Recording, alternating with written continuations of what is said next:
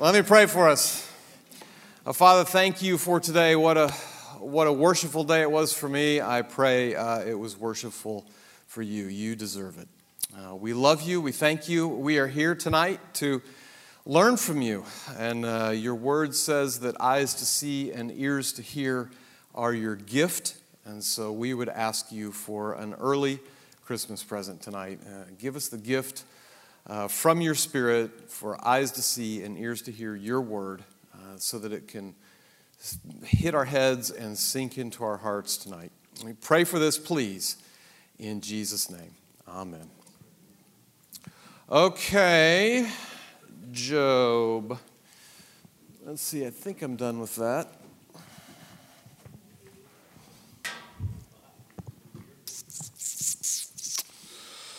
Job, unmerited suffering. I suggested to you last week that the book of Job, there's not going to be somebody who says the book isn't about unmerited suffering. And my take on it is simply this, and I use the illustration of a Medal of Honor. Sometimes God steps aside and calls on an ordinary saint to become his extraordinary spiritual champion on the battlefield. He uses us as his weapons against the Satan and as witnesses, so weapon, and as witnesses to man and angels. And we looked at that from Ephesians last week, and I said, if you've never thought about that before, Selah. We are on display for the angels that they might see God's grace and how he handles mankind. Sometimes God steps aside and calls on an ordinary saint to become his extraordinary champion on the battlefield, to be a weapon and to be a witness. We looked at the prologue last week. The Satan has made two accusations to God.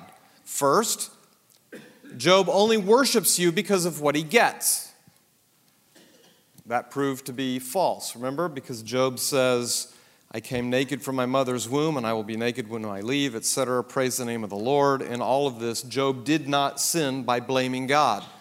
So he came through that first accusation, and he proved that God was right. So he served as a weapon, and he was also a witness to the people around him. And then remember, the Satan said, skin for skin. Hurt him, and he'll curse you to your face. Job only worships you because you protect his health. So unknown to Job, hidden beyond the perception of men, beyond the heavenly curtain, God has sent Job onto the battlefield to prove men will worship him in spite of their circumstances. In spite of their circumstances. Not because of them, but in spite of them. Proving to the Satan that God is worthy of love and loyalty, neither of which the Satan has given him. So God calls righteous Job. There's no question in Job that Job is a righteous person. God calls righteous Job onto the battlefield. The question, will Job seek to maintain his righteousness and trust God, or will he confess, in quotes, for relief? You understand that? If he confesses, okay, I wasn't righteous, you guys are right, I'm a sinner, maybe God will take his hand off me and I'll get relief from this. But now Job is no longer exercising integrity. He knows he's a righteous person, as righteousness was counted in that day. Job was such a righteous person, so he has to lie to try to get relief, or he can maintain his righteousness, which he is, and live in this inexplicable land of what is happening to me. Job's friends have heard about the tragedy and have come to, in quotes, comfort him. There's a lot of lessons to learn here about how not to comfort people. We'll just touch on a few at the end. But this is the prologue. This is the first 2 chapters, that there are things going on behind the curtain that neither Job nor his friends know about. His friends show up to give counsel. As I told you last week, his friends' counsel are all of these forms of their counsel are grounded in the retribution principle, which means the righteous are blessed in this life while the wicked are punished. That's their theology. That's their philosophy. The righteous are blessed in this life while the wicked are punished.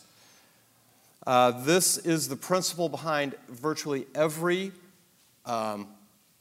religion on the face of the earth. This is the philosophy, the theology behind every form of idolatry. You appease the idol or the deity or the whoever or whatever it is, and what happens? They do good things to you, right? Or for you. What happens if you cross them? Well, not so good things. And you'd better watch out, because in this case, you don't know what will set God off. And you say, silly Job, I'm so glad I'm not like Job. Yes, me either. You ever said to yourself, I better watch what I say, I better watch what I do, because the other shoe will drop? Anyone ever muttered that under their breath? What is that? What is that? Retribution. Bill, I hear you boasting about something. Bam, other shoe's going to drop. That is the retribution principle, as is those little Christmas songs that we've taught our children. I didn't teach them to mine because you're sinners and I'm not. Our country, and even you and I are steeped in retribution. Sing it with me. Oh, you better watch out. You better not cry. You better not pout. I'm telling you why. Santa Claus. Who does Santa Claus represent besides us? Right? It clearly represents us, the parents watching. But who else? Santa Claus equals God. He sees you when you're sleeping. He knows when you're awake. He knows when you've been bad or good. So be good for goodness sake, because this old man in heaven is watching you. And what does he give you if you're good? You get something good in your stocking, right? What happens if you're bad? Lump o' coal right in the stocking. That is the retribution principle in action in our country, in your life, and in mine. You've just never known what it was.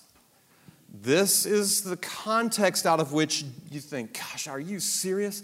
This is happening let's see, what year are we in? 2018. And let's say this was, 1800.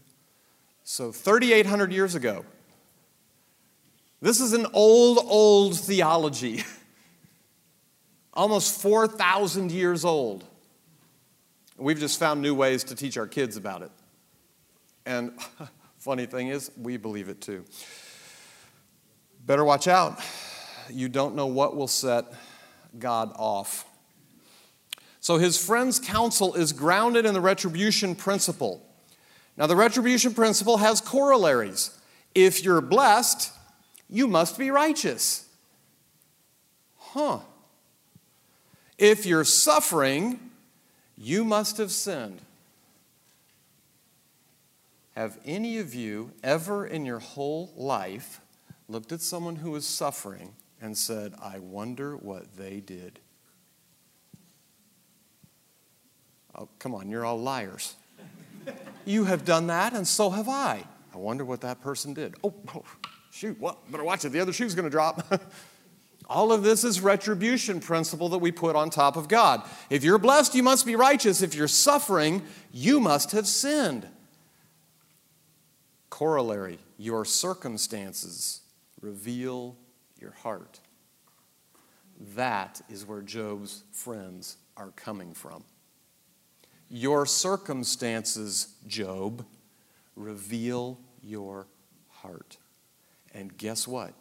Your circumstances are crummy. Guess what your heart looks like? Crummy.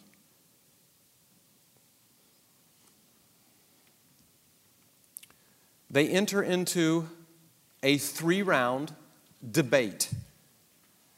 All of those chapters you read, look at this. Do you want to see grace? I'm not even going to ask you how many of you read your chapters. I hope you did, and I hope you and God are happy with your own accomplishment. You don't have to boast about it in here.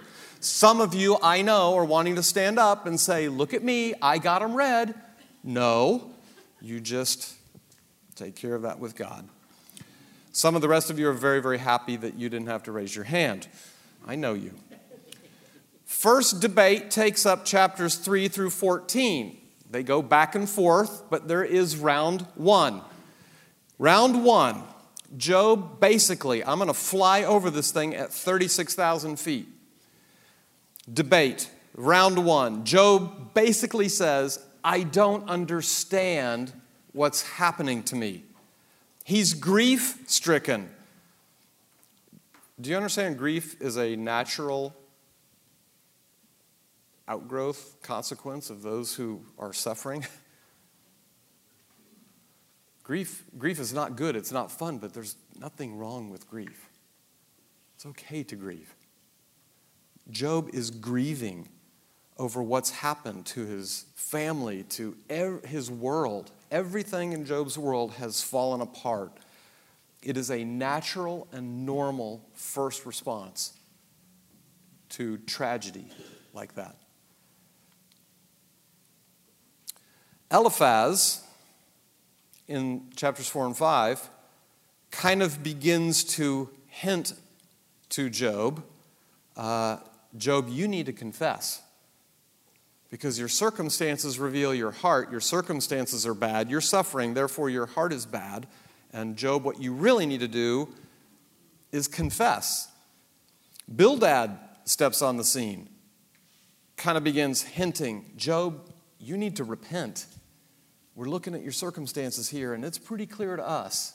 You need to repent. Zophar speaks up. Job, you need to come clean. These are great friends. This guy, right? He's sitting on the garbage dump. Remember this? Scraping. I mean, what a grotesque sight. And your friends have gathered around the garbage dump while you scrape away with the pottery shard. And they say, you know, Job, the truth is you need to confess. Your life stinks right now because you've sinned. And so you might as well confess. You need to repent. You need to come clean. If I were Job, I think I might kind of come back on that. Here's the friend's conclusion. Job, you're not righteous. You're a sinner in need of repentance. Now, Eliphaz, as you go through all these chapters, as you go through all these chapters,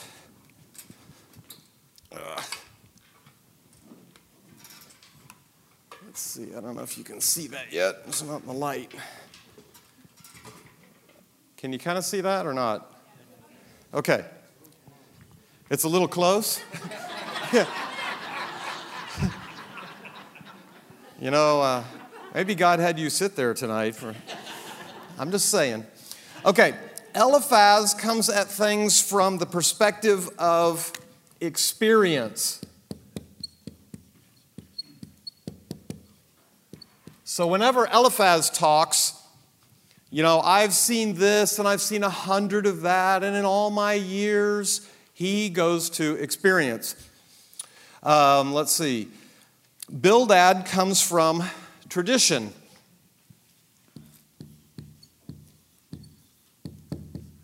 What does Bildad have to share? Intergenerational wisdom. You ever tried sharing that with your own children? Son, your grandfather taught me, and I'm teaching you. Intergenerational wisdom, tradition. This is how we do it, son.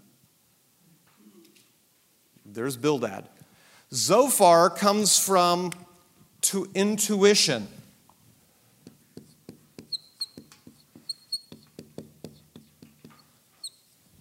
He has some things he says, I feel, I think, I sense these sorts of things. So each one of these fellas is arguing his point from a particular angle. And the longer you look at Job, the more you'll see how these angles are all pointing at the retribution principle. Because the retribution principle, well, son, that's just how life is. It's just the way it goes. Around here, we don't say things like that because you never can tell when the other shoe is going to drop. Any of you ever said anything like that to anyone? I have. Job says, I don't understand. His friends say, Job, you're not righteous. The reason you're on the garbage dump is because you need to confess, repent, and come clean. You're a sinner in need of repentance. Job, rightly, pushes back on that. The accuser, however, what he hasn't been able to do with death and destruction, he now begins to accomplish through these ignorant but well-meaning friends. What has the accuser said? Job will curse you to your face. What are the friends doing? Basically provoking him. They think they're helping him. They're going to help him walk the straight and narrow again. Job, you've wandered off the path. We're here to bring you back on the path. Job knows, I'm righteous. I don't need to be brought back on the path. And the accuser is saying, what I couldn't do with death and destruction in Job's family, I may be able to accomplish with his friends. And yet, though he doesn't understand, Job doesn't curse God as the Satan predicted and his wife recommended. He maintains his innocence and integrity. And though he receives no comfort from his friends and doesn't understand, he continues to cling to God in faith. That is the first round Cliff Notes version. The debate continues, 15 through 21. What was the first thing Job said? I don't understand. In round 2, Job says, I'm innocent and God is unfair. Oh, wait, there's a tone that's changed in Job. He's changed from, I don't understand, which is okay, to, I'm innocent. My only conclusion in this is God is unfair. I don't deserve this.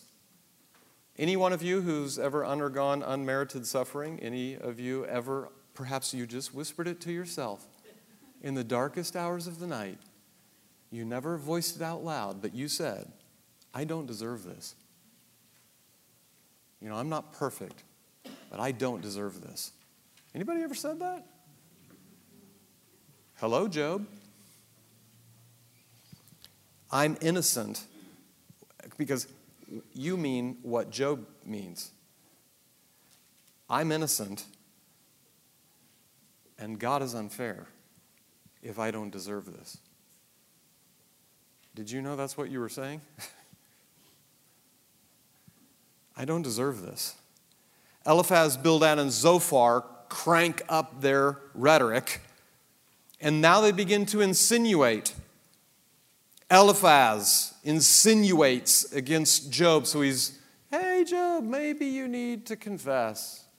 It kind of moves from suggestions to, Job, let me tell you what I see. Let me tell you the truth of how the world works. And they ramp up their pressure on Job. Bildad jumps in. Zophar jumps in. Summarizing the friends, Job, you're not innocent. You're guilty and should remember the terrible fate of the wicked. What does Job look like to the friends? Job, you are unteachable. You are so prideful and hard-hearted in your You can't see what we see. We're your friends, and we're here to help you. What is Job doing? Digging in his heels. Now, who's right? Job. The friends are wrong. But Job can't explain what's going on because Job lives under the retribution principle too. He just doesn't understand. I'm righteous. Why is this happening to me? The only thing I can conclude is God has become my enemy, and I don't know why, but that's what's happened. Not only do I not understand, this has gone unfair, and God is using me as a punching bag.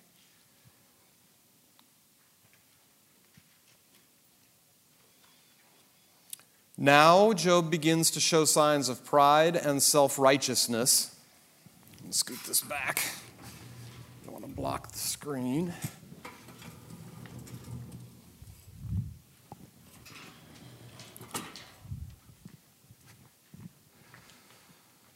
He begins to show signs of pride and self-righteousness by insisting on arguing his case in court against God. What is Job doing? He's flirting with becoming God's new accuser. Who is the accuser of the brethren? The Satan. What is Job now beginning to do? Accuse God of wrongdoing. What is the Satan doing?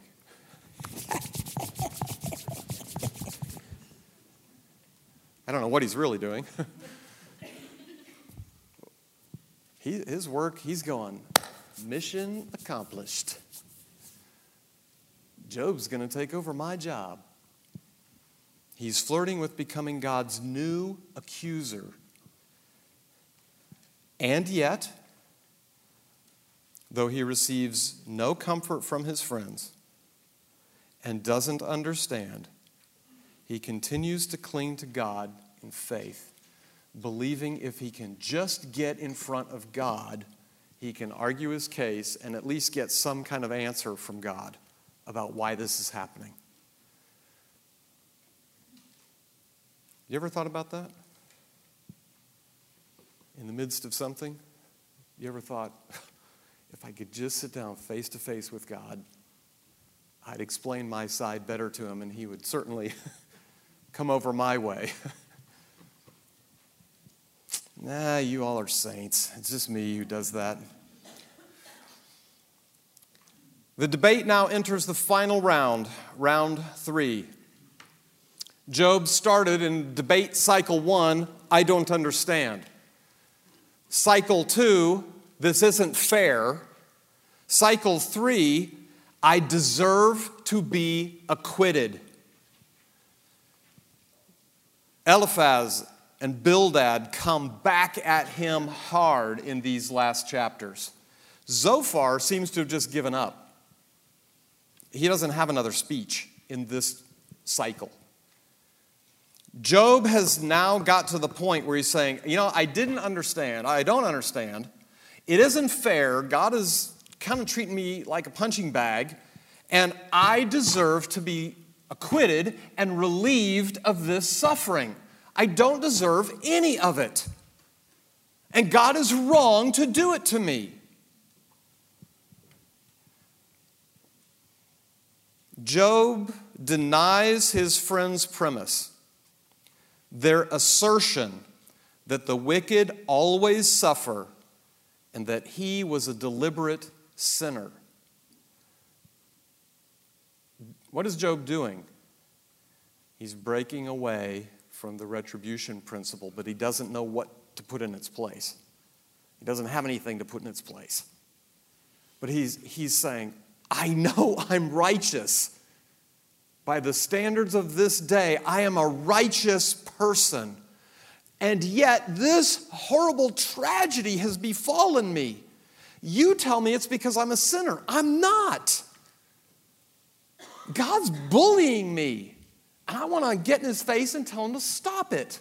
Because that's all he can conclude is happening.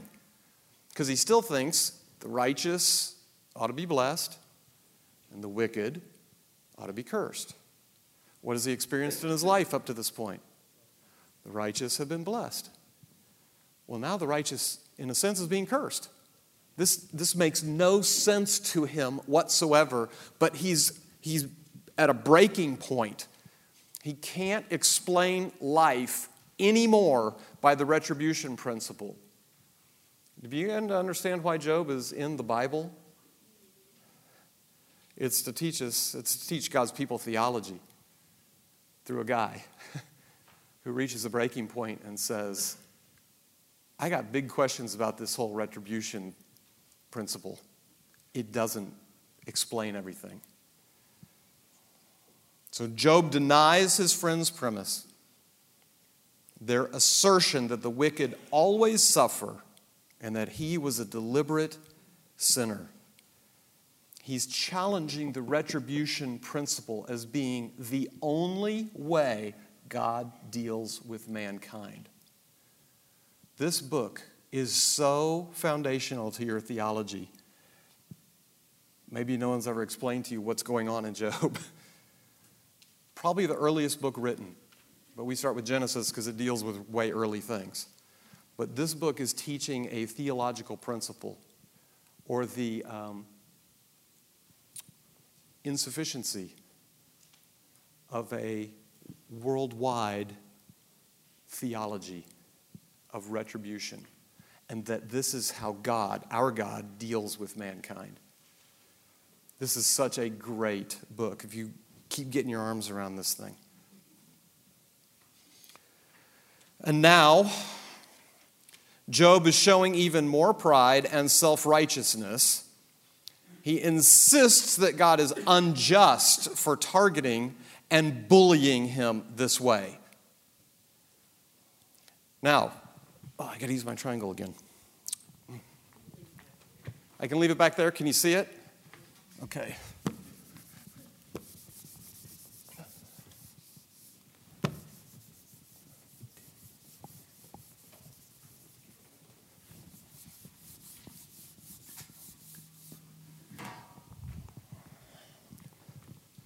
Okay, they've been arguing about why.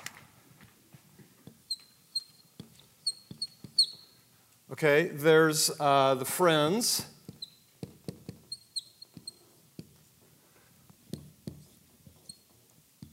That says Job. Friends, Job. Oh, yeah, because he's getting ready to speak. Elihu. Okay, the friends tell Job, let's see,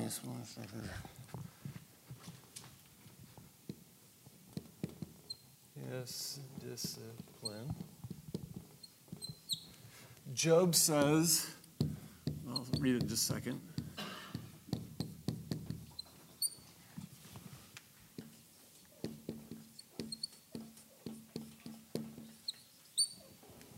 The friends tell Job, the reason this is happening to you is for your discipline. You're a sinner. You need to repent. You need to change directions. Job says, the reason this is happening, why is this happening, is for my destruction. God is out to destroy me. Elihu's going to step up and say, no. It is not discipline. And it's not destruction, Job. It's for your direction. It's for your direction. This is for your good. God is directing you away from something. You probably started drifting, Job, and so God is directing you back on the right path. And yet, though he receives no comfort from his friends and doesn't understand, he continues to cling to God in faith. Nor does he curse God as the Satan predicted and his wife recommended. Now Elihu, who's been standing there watching this, can't help himself anymore, and he's going to speak up. And he basically says three things. First, Job, you say God is silent. And he, in chapter 33, argues, no, God speaks. He says, Job, you say God is unjust. In chapter 34, he argues that God is perfectly just. And then he says, finally, Job, you say God is unconcerned. He answers in chapter 35 with, no, God is sovereign. Elihu's speech boils down to this: God is just and he is sovereign. What God is doing is teaching you like a student who needs direction. He's not disciplining you, Job. He's not destroying you, Job. He's directing you like a master teacher directs a pupil. Here's the truth. They don't know why Job is suffering. Did any of them hit the mark? No. None of them know. Unknown to Job and his friends, the Satan has made two accusations against God, or how God deals with mankind. Job only worships you because he gets the stuff. Job only worships you because you protect his health. So God has called on Job to enter the battlefield as his spiritual champion. Key word is in italics in the first bullet. Unknown. Unknown to Job and his friends.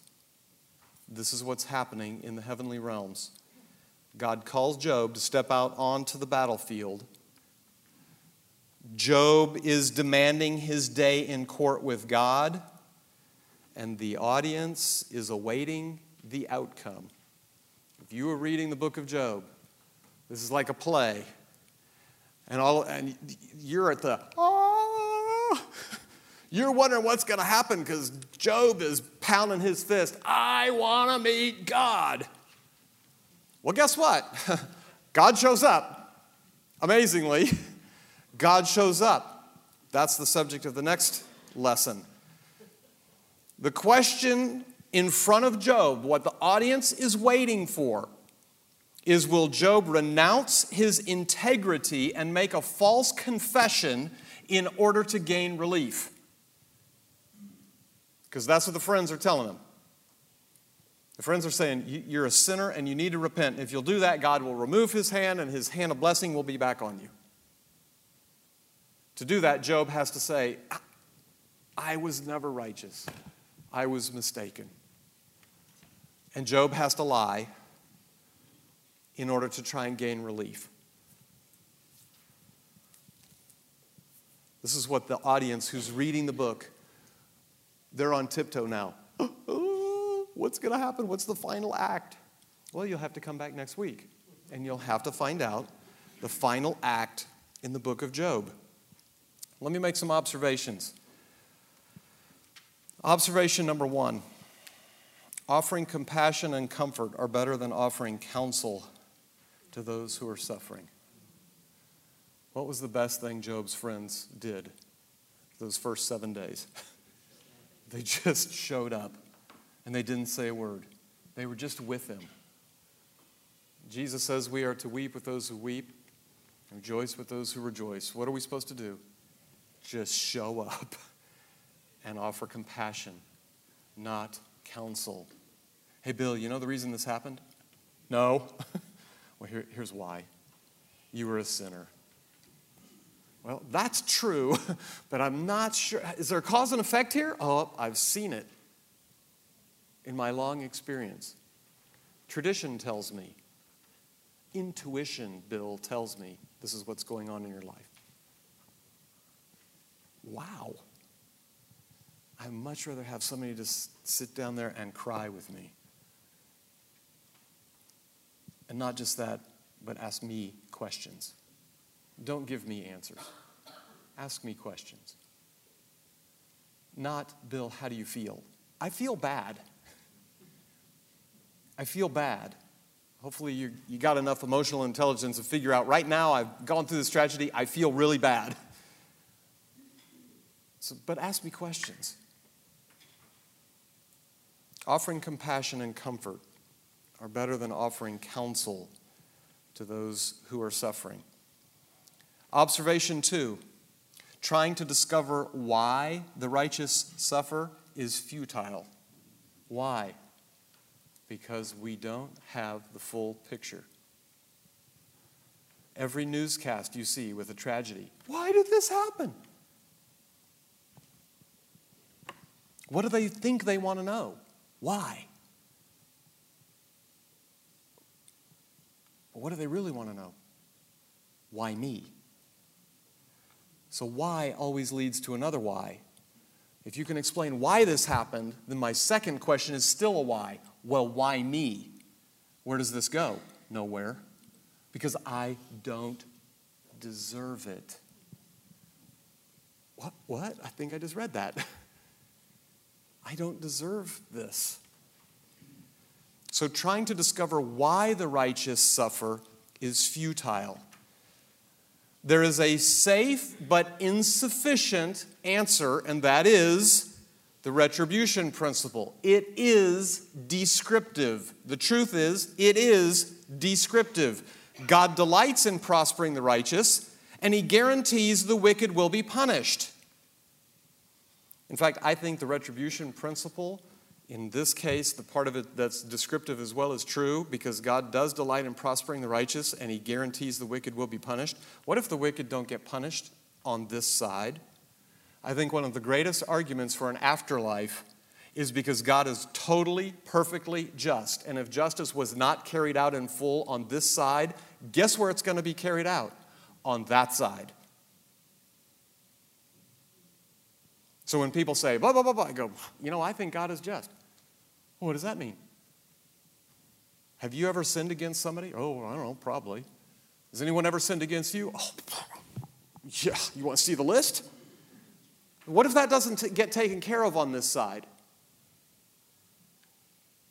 Well, I don't know. I said, well, I think God is just. And I think there's an afterlife where that stuff gets taken care of. Wouldn't that make sense if God were 100% just? They've never thought about things this way. Okay, so when you try to think, how do you begin to share with people about God and their need and all those things, is introduce an idea of justice. We all want justice. I haven't been given justice. God does delight. It is descriptive. He does delight in prospering the righteous. And He does guarantee the wicked will be punished. But the retribution principle is not causative. It is descriptive. It is not causative. It cannot be used to demand blessing from God. And it cannot be used to deduce a person's heart.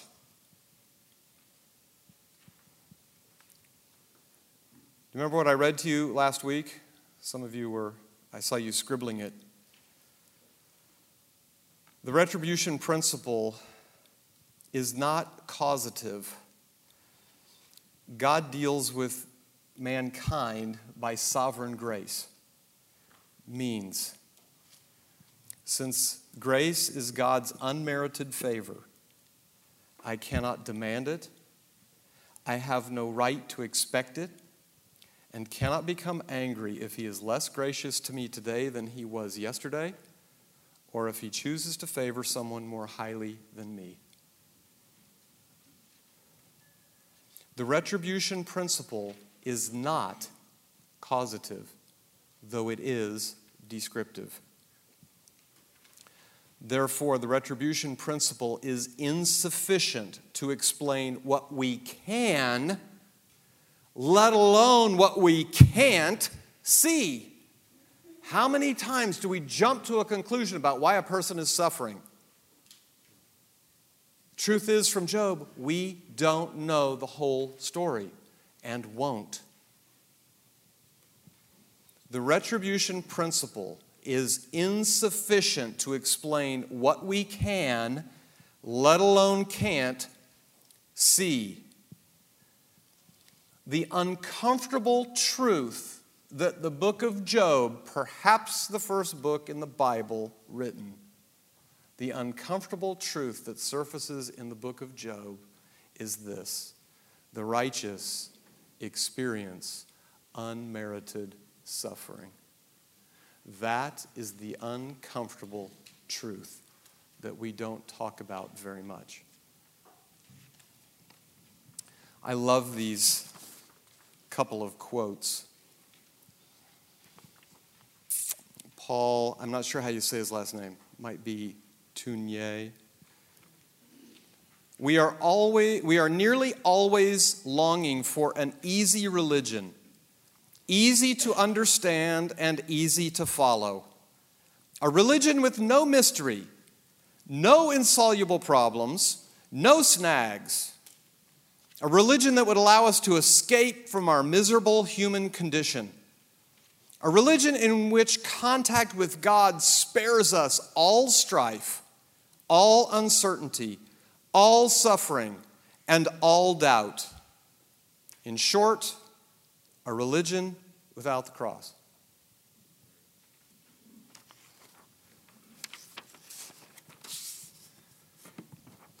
Do you long for such a religion? That is not what is described in the Bible.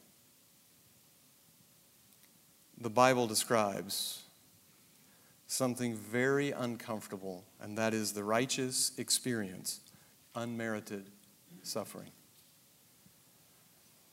Observation 3, there is pain involved in unmerited suffering.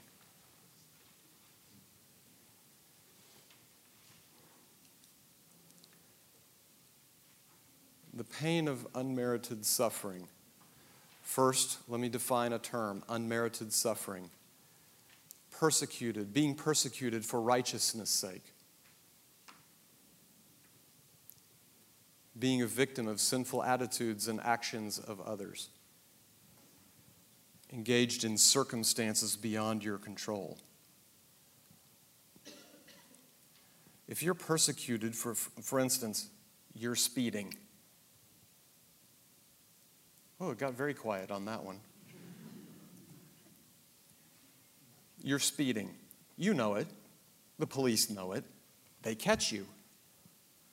Let's just say, though, somebody went past you and they happen to pull you over. Right? I've seen this happen to some of you because I've been the person who passed you. The police pulls me over and policeman pulls me over and he goes on and on. Am I being persecuted for righteousness' sake? I'm speeding. I've broken the law. There's a consequence to that. I had a friend, a good friend, 10, 15 years older than me. I might have told you this story before. I've only got like 3 stories, so I just recirculate them. This fella was a Christian veterinarian and in a big practice, and his boss loved GD this and GD that. It was just part of his day-to-day language. And one day my friend knocked on his door, went into his office and said, oh, gosh, The Bible says God will not hold guiltless those who misuse his name. I care about your soul, and I just want to plead with you to stop saying that. And his boss sat down and said, oh my gosh, I sense in my conscience that that's what you're saying is the truth. Thanks for that. So my friend gets up, walks out. Next day, my friend walks in. The boss says, hey, come here. Calls him in his office, closes the door, and says, hey, you remember that thing you told me yesterday? Yeah. Well, GD, if I'll ever do that, and not only that, you're fired. Is that being persecuted for righteousness' sake? Yes. Unmerited suffering. Victim of sinful attitudes and actions of others. We could name heinous crimes committed against young people, older people, etc. And your brain can go wherever it wants to go with all of that because it's all true and it's all heinous and it is horrible. In a group this size, undoubtedly there are victims of sinful attitudes and actions on others' parts against you. That is unmerited suffering. Because those things, some of those things, will not leave until Jesus comes. And I hate that for you. But God will give you the grace and the healing. There are circumstances beyond your control. Illness. Now, if you're a smoker, let's say you smoke, I don't know, what's a lot? 4 packs a day or something? You smoke 4 packs a day for 40 years and you wind up with lung cancer. This is unfair. Well, funny. I don't think so. But let's say you never smoked one cigarette in your whole entire life of any variety. Never lived with smokers, ran away from smokers whenever you saw them, and you got lung cancer. Is that something beyond your control?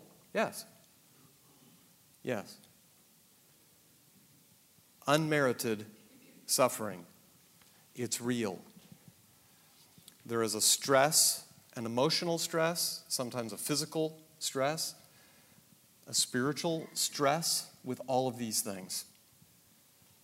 Unmerited suffering brings pain. James, in chapter 1, talks about trials and hardships. In chapter 5, he talks about persecution. Question, who is James writing to? Unbelievers? Oh, that's right. He's writing to the church. Why would James write that? Because it's true.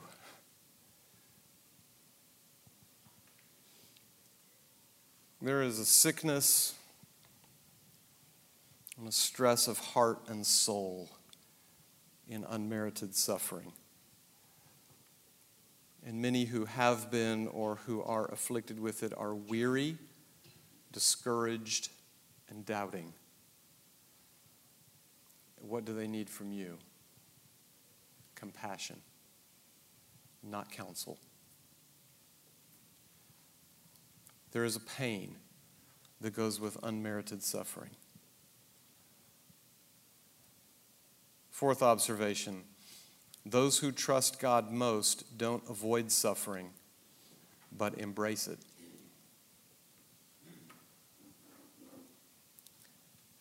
A believer's response. 1 Peter. Yes, I'm well aware this is in the New Testament, but it's not off limits. Beginning in verse 12, dear friends, don't be surprised at the fiery trials you are going through as if something strange were happening to you. Instead, be very glad, for these trials make you partners with Christ in his suffering, so that you will have the wonderful joy of seeing His glory when it is revealed to all the world. So be happy when you are insulted for being a Christian, for then the glorious Spirit of God rests upon you. If you suffer, however, it must not be for murder, stealing, making trouble, or prying into other people's affairs. But it is no shame to suffer for being a Christian. Praise God for the privilege of being called by His name. For the time has come for judgment, and it must begin with God's household. And if judgment begins with us, what terrible fate awaits those who have never obeyed God's good news? And also, if the righteous are barely saved, what will happen to godless sinners? So if you are suffering in a manner that pleases God, keep on doing what is right, and trust your lives to the God who created you, for He will never fail you. Who is Peter writing to? The church. What is he telling them? Unmerited suffering is real. Make sure it's unmerited. Endure it. Be glad in it, because in that way you are walking as Christ walked. Keep on doing what's right in faith and endure it. James. What does James say? I hate what James says. Dear brothers and sisters, when trouble comes your way, consider it an opportunity for great joy. Like, what? For you know that when your faith is tested, your endurance has a chance to grow. So let it grow. For when your endurance is fully developed, you will be perfect and complete, needing nothing. You know, he doesn't say, when your faith is tested, consider it an opportunity for great complaining. Consider it an opportunity for great joy. Reminds me of the Lord, who for the joy set before Him endured the cross, scorning its shame, and sitting down at the right hand of the throne of majesty. How did the Lord approach the cross? Not how I would have. How did the Lord approach the cross? He saw it as joy. Not the physical part of it. That would have been horrific. But the joy of walking where His Father wanted Him to walk gave Him great joy. Daddy, even if it's through the cross, I will have great joy because I'm walking right smack dab in the middle of your will. And that gives me great joy. Wow. That Jesus. James chapter 5, we're to pray because we need help bearing the burden. Endure unmerited suffering with prayer, resulting in worship, knowing it glorifies God and grows His saint. A Navy SEAL does not start off day one in the SEAL program. What does he or she have to do first? Go through basic training, continue to do hard things, continue to demonstrate that they are capable of going on, and then they get to be an elite level. What is God looking for these days? Is He looking for babies? Is He looking for children? Or is He looking for soldiers? Is He looking for Navy SEALs who say to Him, yes, Daddy, send me there. I will go.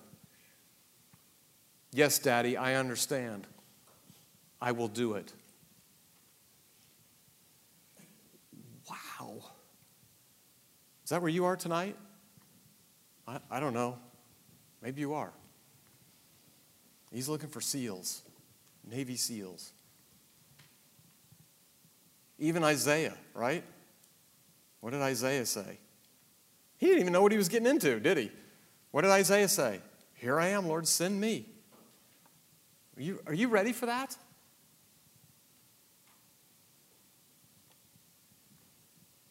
He says of Paul, remember what he says of Paul? Because the rest of the disciples are like, what? What did you just do? Do you know, hey, I don't know if you've been watching God. Paul's not really a good guy. He's kind of been going around killing us. Remember what the Lord says to him? I'll show him how much he must suffer for my name. Remember that part? That part that you skip over when you're reading? Paul knew it. Paul said, here we go. Endure with prayer, resulting in worship, knowing it glorifies God and grows his saint. Of course, the best response to suffering is our Lord. In Matthew chapter 26,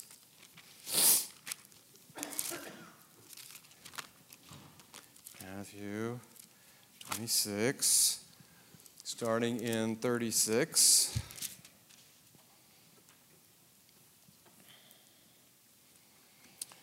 Then Jesus went with them to the olive grove called Gethsemane, and he said, sit here while I go over there to pray. He took Peter and Zebedee's 2 sons, James and John, and he became anguished and distressed.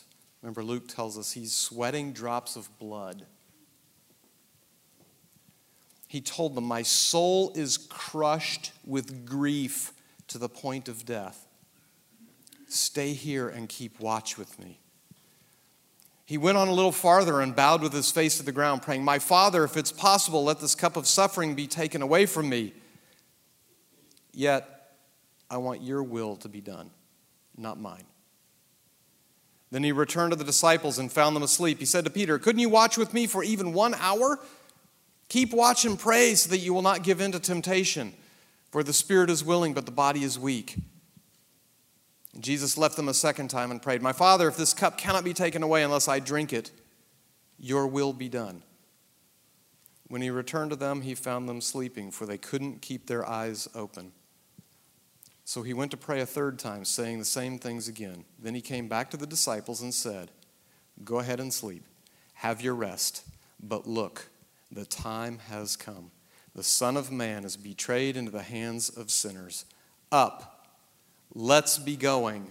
Look, my betrayer is here. Jesus is in Gethsemane. He draws near to, doesn't withdraw from his Father in prayer. Some of you who have experienced great grief know sometimes it can be hard to pray in those situations. That's why you need brothers and sisters to pray with you and pray for you, because it can be exceedingly difficult. You want to withdraw from everything, including your Heavenly Father. Jesus draws near in prayer. He doesn't withdraw from his Father. He surrenders again to his Father's will, trusting that he is good and knows best. He rises up and goes forth toward the future in faith and courage as a weapon against the Satan and a witness to men and angels alike. The greatest example of the book of Job is, of course, our Lord Jesus, who knew what he was facing and walked into it anyway, because it gave him great joy to be right in the center of his Father's will. What if your path lies on that same road? I don't know what that means, but what if? What comfort do you have in that day?